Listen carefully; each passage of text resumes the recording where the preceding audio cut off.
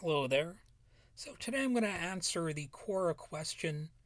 Do you think it's wrong that Republicans make fun of Biden's stutter and make him out to have dementia? Alright, so I have to make a note here.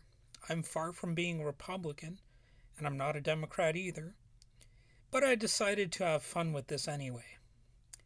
So I want to ask this question here. Do you think it's wrong that the media lets this play out and acts like he's just a weird old grandpa? I can tell you that I'm sick of it. Do you think it's wrong that Republicans got Joe something really nice for Christmas? An electoral win?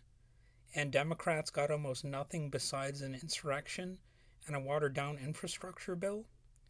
That the GOP somehow considers communism because it wasn't passed by Trump?